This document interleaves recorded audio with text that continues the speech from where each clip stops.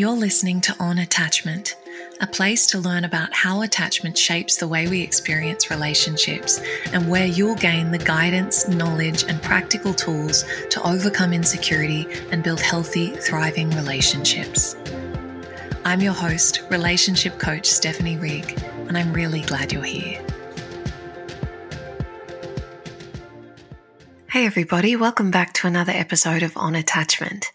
Today's episode is all about criticism in anxious-avoidant dynamics. So how criticism tends to come up and what different partners might use criticism for in an anxious-avoidant dynamic. So this has been something that's been swirling around in my head, as is the case with many of the topics that I speak about on the podcast. And it's come up for me because I think that criticism, if you read any of the literature around attachment, you'll find that criticism is something that both anxious and avoidant leaning people will deploy as a strategy at various points in time to try and get a need met. And I think that, as a broader point, if you're familiar with my work and my approach, you'll know that even these ostensibly unhealthy or problem behaviors, if we were to call them that, they're all ultimately trying to meet a need. They're trying to protect us against something. They're trying to achieve an end. And so looking at criticism through this lens of what am I trying to achieve when I criticize my partner, whether that's inwardly, whether it's just our inner voice noticing the deficiencies of our partner and feeling very judgmental, or whether it's outward criticism and it's something that we are using to try and elicit a response or change or engagement in a partner, getting really curious around, okay, what's driving that? What is this really about for me? So that we can create a little space, create greater awareness, and ultimately create the possibility of using a healthier strategy that's more conducive to a secure relationship and is much more likely to get whatever the underlying need is met than just being critical of our partner. So that's what we're going to be talking about today. Before we dive into that, a couple of quick announcements. The first being, I'm really, really excited to share that applications are now open for my Homecoming Mastermind. So I haven't spoken very much about this program, but it is the most intimate way to work with me. It's a small group mastermind. It runs for 6 months. I've been running the current cohort since January, and it has exceeded my expectations in every way. It is a beautiful, beautiful group. We meet weekly and we have coaching calls. We talk about most everything you could imagine, from relationships, relationship with self, fears, insecurities, desires. We really cover the full spectrum, and it has been so very humbling to watch not only the breakthroughs and the transformations, but the way that the women in the group relate to one another and support one another and cheer each other on, hold each other in our tears and in our tender moments. It has been incredibly healing, not only for the people that I've been guiding through the group, but for me as well. It's something that I look forward to every week. I will be starting another round of Homecoming in July, and I am accepting applications for that now. It is by application only, just because it is such a small group and I want to make sure that we're a good fit on both sides. But if you are someone who is not brand new to this work, it's not really suited for someone who is just dipping a toe in. If you're someone who's been doing this kind of work for a while and you probably have a lot of the self-awareness and the intellectual stuff down pat, but maybe you're looking for a way to get to that next level of inner freedom and peace and worth and joy and liberation that can really only come with embodying and integrating all of the knowledge and all of the learnings. I would love to have you apply for Homecoming. All of the details of that are in the show notes, or you can go directly to my website. And if you have any questions on that one, once you've read through the registration page, feel free to reach out to me on Instagram, or you can reach out to my team at support@stephanierig.com. Okay, the second quick announcement is just to share the featured review as always, and this one is Stephanie's podcast and Higher Love course have helped me immensely. I started listening a couple of months before leaving my toxic, anxious-avoidant relationship and used the tools from her work to get me through that hard time, setting goals for the future and navigating putting myself out there again. I cannot recommend her highly enough. Thank you so much for that beautiful review. I really appreciate it. And I'm so glad that you've found that empowerment through the podcast and Higher Love.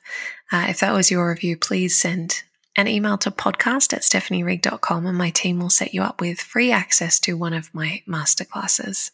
Okay, all of that out of the way. Let's talk about criticism in anxious-avoidant relationships. So, as I said in the intro, when it comes to something like criticism, it's really easy to fall into a pattern of self-defense. And as I've often said, and this is a line I got from my therapist, giving credit where it's due, if you attack someone, they'll defend themselves. And similarly, if we feel attacked, we will defend ourselves, right? That is fairly predictable and reliable, straightforward. And yet, oftentimes, we feel very justified in defending ourselves in the face of a perceived attack. And we feel very frustrated when people defend themselves in the face of our attacks, right? It is one of those double standards. But I think that we have to dig a little deeper when we notice criticism coming up in our relationships. And, I should say at the outset, criticism is so damaging to relationships. It really very quickly erodes the connection. If the overall tone of your relationship is infused with negativity and criticism and nitpicking and blame and judgment and contempt even, there's no real space for genuine love, connection, care, appreciation, because that negativity tends to take up a lot of space and it tends to give rise to more negativity. So it's a really very quick downward spiral from that place, and it can be hard to get out of. I think a lot of the time when we're in a bit of a rut and maybe we're both feeling critical of each other, or one person's feeling very critical and the other is withdrawing or turning away from that, it can feel really risky to stop criticizing. And this probably leads me into the discussion of how people with an anxious attachment style might use criticism as a strategy and what need are they trying to meet. And I say they when really it is we, because I've definitely been guilty of this myself. As always, I am not calling any of this out from a place of judgment, but rather of self-awareness. So on the anxious attachment side, what role is criticism playing? I think what often happens is when we feel like we can't reach someone as an anxiously attached person, and particularly in partnership with an avoidant leaning person, you will often feel like you cannot reach them. Even if you can reach them in moments, you can't reach them all the time. And so the withdrawal of their availability to you, it feels threatening in some way. And this can be true in a casual setting or in a very long-term relationship. But as soon as we feel like we can't reach them, and that leads us to feel some sense of uncertainty or lack of control, then we usually have this escalating almost ladder of protest behaviors. So we might start with, this will be different for everyone, right? It'll just depend on your specific brand of protest behaviors and what you have learned basically in the past has worked for you and what hasn't. We all tend to do this pretty subconsciously, but we have our very well sharpened tools in terms of getting our needs met. So it might be sulking, it might be, stomping around, it might be huffing, it might be trying to elicit some sort of what's wrong so that we can then let someone know that they've upset us in some way. Okay. When that doesn't work, we might escalate, and the escalation again might look different for different people. But as we sort of climb this ladder, I think criticism comes up as one of the strategies that, maybe before criticism, we try pleading or blaming or, some sort of asking for something in a way that doesn't work, or we tiptoe around it. We try to indirectly ask for what we need, but it doesn't quite land. And so then we escalate from there. And by the time we get to criticism, what we're typically doing is, I'm in pain and I want you to be in pain with me so that you know how I feel. Or I'm in pain and I really need for you to understand how bad you are and agree with me that you are bad so that I feel validated in my pain. And so I might hurl these complaints or criticisms at you, telling you that, there's something wrong with you. Any normal person would know this, or you always do that, or you never do this, and rah, rah, rah, in this quite attacking way. But the undercurrent for the anxious person is not, I am attacking you because I think you are terrible. It's, I'm attacking you because I'm terrified that I'm losing you. And for some reason, attack emerges as a way to get engagement from you. So if I can connect with you via this escalation in my communication, via criticizing you and making you see how you've hurt me, then you'll change and then I'll feel safe again. And this can be really real and really big. We can have this feeling of, I'm terrified that if you don't see how much you're hurting me, that you won't change. And I don't think we can survive if you don't change. So I need to get you to change. And when I ask nicely, in my mind, this is all very much story, right? If I ask nicely, you don't do what I want. And so I have to ask not so nicely, or tell not so nicely, try and control, in order that we can work our way back to harmony as I see it, and I can feel safe again, right? So there's a lot in that. And as I said, it will look different for different people. There'll be different flavors of this. But the undercurrent for the anxious person is, I'm trying to criticize you to either get engagement when I feel like you're slipping away. So it might be in an argument. And again, I've been guilty of this, not in my current relationship so much, but definitely in a previous one. If my partner in conflict would leave the room, as he often did, he'd sort of just tap out and storm off. And I would just go after him like an animal, right? I was so incensed and enraged with the fact that he could leave me in that vulnerable moment where I was trying to express something. It felt so abandoning and uncaring that I would follow him. I would follow him around the house and just hurl the awful criticisms at him so that I could get him to see how bad he was and how much he was hurting me. And spoiler alert, that wasn't very effective and usually led him to withdraw further, or if he reached some sort of breaking point, to start hurling criticisms back at me. But that was really, I can look at it now with clear vision and say, I was just in this state of total panic that if he was unable to engage with what I was telling him he was doing wrong, and if he continued to invalidate that, then it would go on forever and my pain would go on forever. And that terrified me. So I used criticism as a way to try and get that message across, to try and, really convey the magnitude and the gravity of the pain that I was in. But again, not a very effective strategy, because as soon as we throw those hand grenades, people duck for cover, right? It's just that defensiveness really inhibits any ability to receive the underlying substance of the message, or the yearning, or the desire, or the fear underneath it. The vulnerability just gets cased in, attack and venom and all of this stuff that really inhibits the connection that we so desire. So that's what it tends to look like and be driven by on the anxious side. On the avoidant side, criticism is a little different, but it's definitely there. And I think that in my observation, of course, avoidant attachment is not my personal experience. So I am speaking from an observer point of view of people I've been in relationship with and worked with. I think that the criticism tends to be either a reaction against feeling controlled. So if you're feeling like someone's trying to control you, you might notice a real criticism of them and feeling very judgmental of them, really disliking them almost, feeling kind of repulsed by them and feeling critical of everything they do and say and represent. It's like you just feel this really visceral kind of disgust response towards them and can feel very critical about oftentimes quite banal things or quite arbitrary things. So that can be kind of a direct reaction to feeling controlled by them or feeling smothered, feeling suffocated. Or it can be a little less direct and can just be sort of part of a broader subconscious distancing strategy.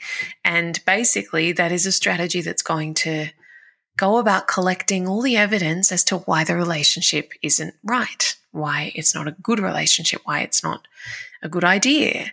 And so you might notice yourself becoming very nitpicky or critical or blaming of just all of these little things, right? As I said, it's less likely to be a big outburst of criticism that's, in a heated moment. And it might show up more as an internal voice of doubt. So feeling, as I said, quite critical towards your partner, just all of the things that they do, the things that they like, personality traits, you might start to find those things really unattractive. And feel quite judgmental of all of the things that your partner does. You might find yourself very frustrated if they're not doing things right or in the right way or the way that you think would be best. It's sort of like this sense of the ways in which we're different. My brain takes as proof that we are not a good fit because I feel very protective of my way. And so to the extent that you are different to me, I take that as evidence that you are less than, and use that to support my protective story that this relationship is not right, and kind of push you away using that criticism. So as we can see, they come up in different ways, right? The anxious criticism, and it's kind of emblematic of the broader dynamic there. The anxious criticism tends to be frantic and panicked and ultimately designed to get connection in this really survival-driven way of I am, this last resort thing of I need to get you to hear me, so I'm escalating and I'm going to be critical of you. Whereas the avoidant flavor of criticism tends to be a little bit more under the surface, and it tends to be around doubt and uncertainty and creating that distance or disconnection, trying to find reasons and evidence that would support our safety strategy of I need to go back to my aloneness now. And I'm justified in doing that, and that will be the best thing for me because this person is deficient or not right for me or bad or imperfect in all of these ways, and here's all of my evidence to support that, right? Okay, so what do we do with all of that? I think, as always, it comes back to this thing of there's no quick solution. It's not a switch we can flip off. These protective strategies are with us for a reason and they've served a purpose. And we can see the ways in which they are blocking us from getting what we truly desire and maybe blocking us from experiencing safe, loving, healthy, thriving relationships. I think a really good first step, and if you were to kind of take away an action item from today's conversation, if this is something that you notice in yourself, is the next time you feel the urge to be critical of your partner, go, okay, what am I trying to achieve with this? Am I trying to control my partner? Am I feeling out of control? And am I trying to get back to control? Am I feeling like I can't reach my partner, like they're slipping away from me? Am I feeling really hurt and I want my partner to either feel that hurt as well or for them to know how hurt I am? And the only way I feel like I can do that I'll be taken seriously, is by getting really escalated. Am I trying to spot doubts or imperfections in my partner so as to justify my withdrawal as a way to protect my fear of vulnerability and intimacy? All of these things, there's a lot in this.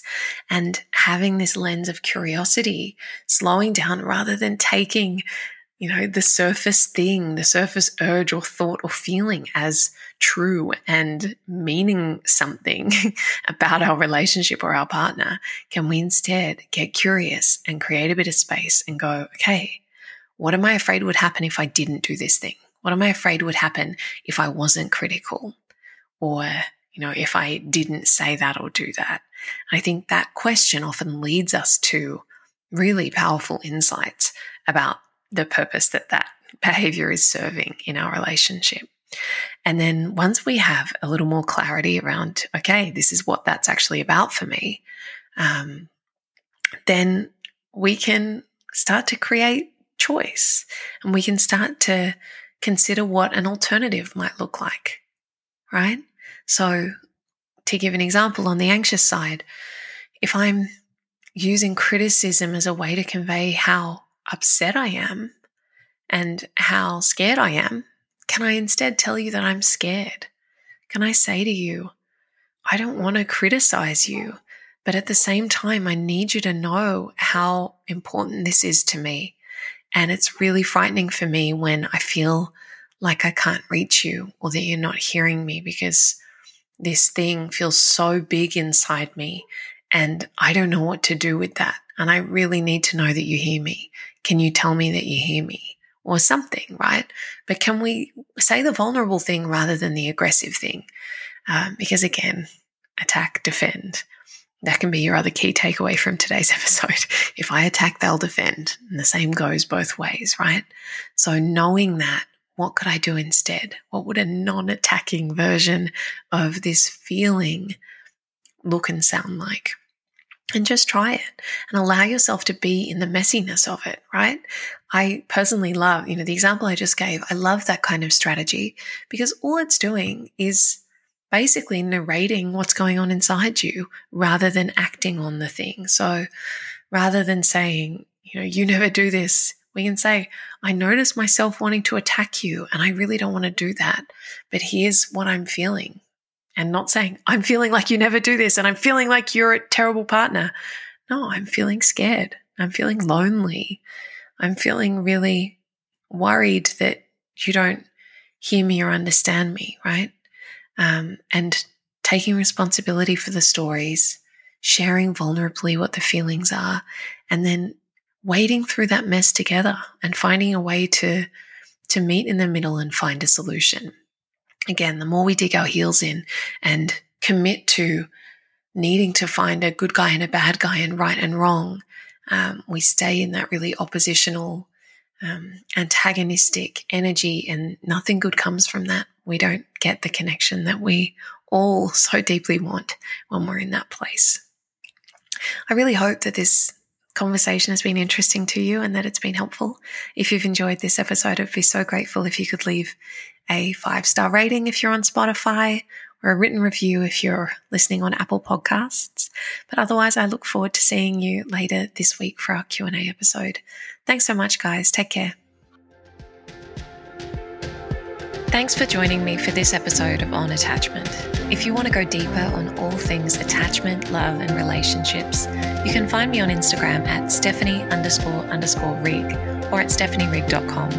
And if you enjoyed this episode, I'd be so grateful if you could leave a review and a 5-star rating. It really does help so much. Thanks again for being here, and I hope to see you again soon.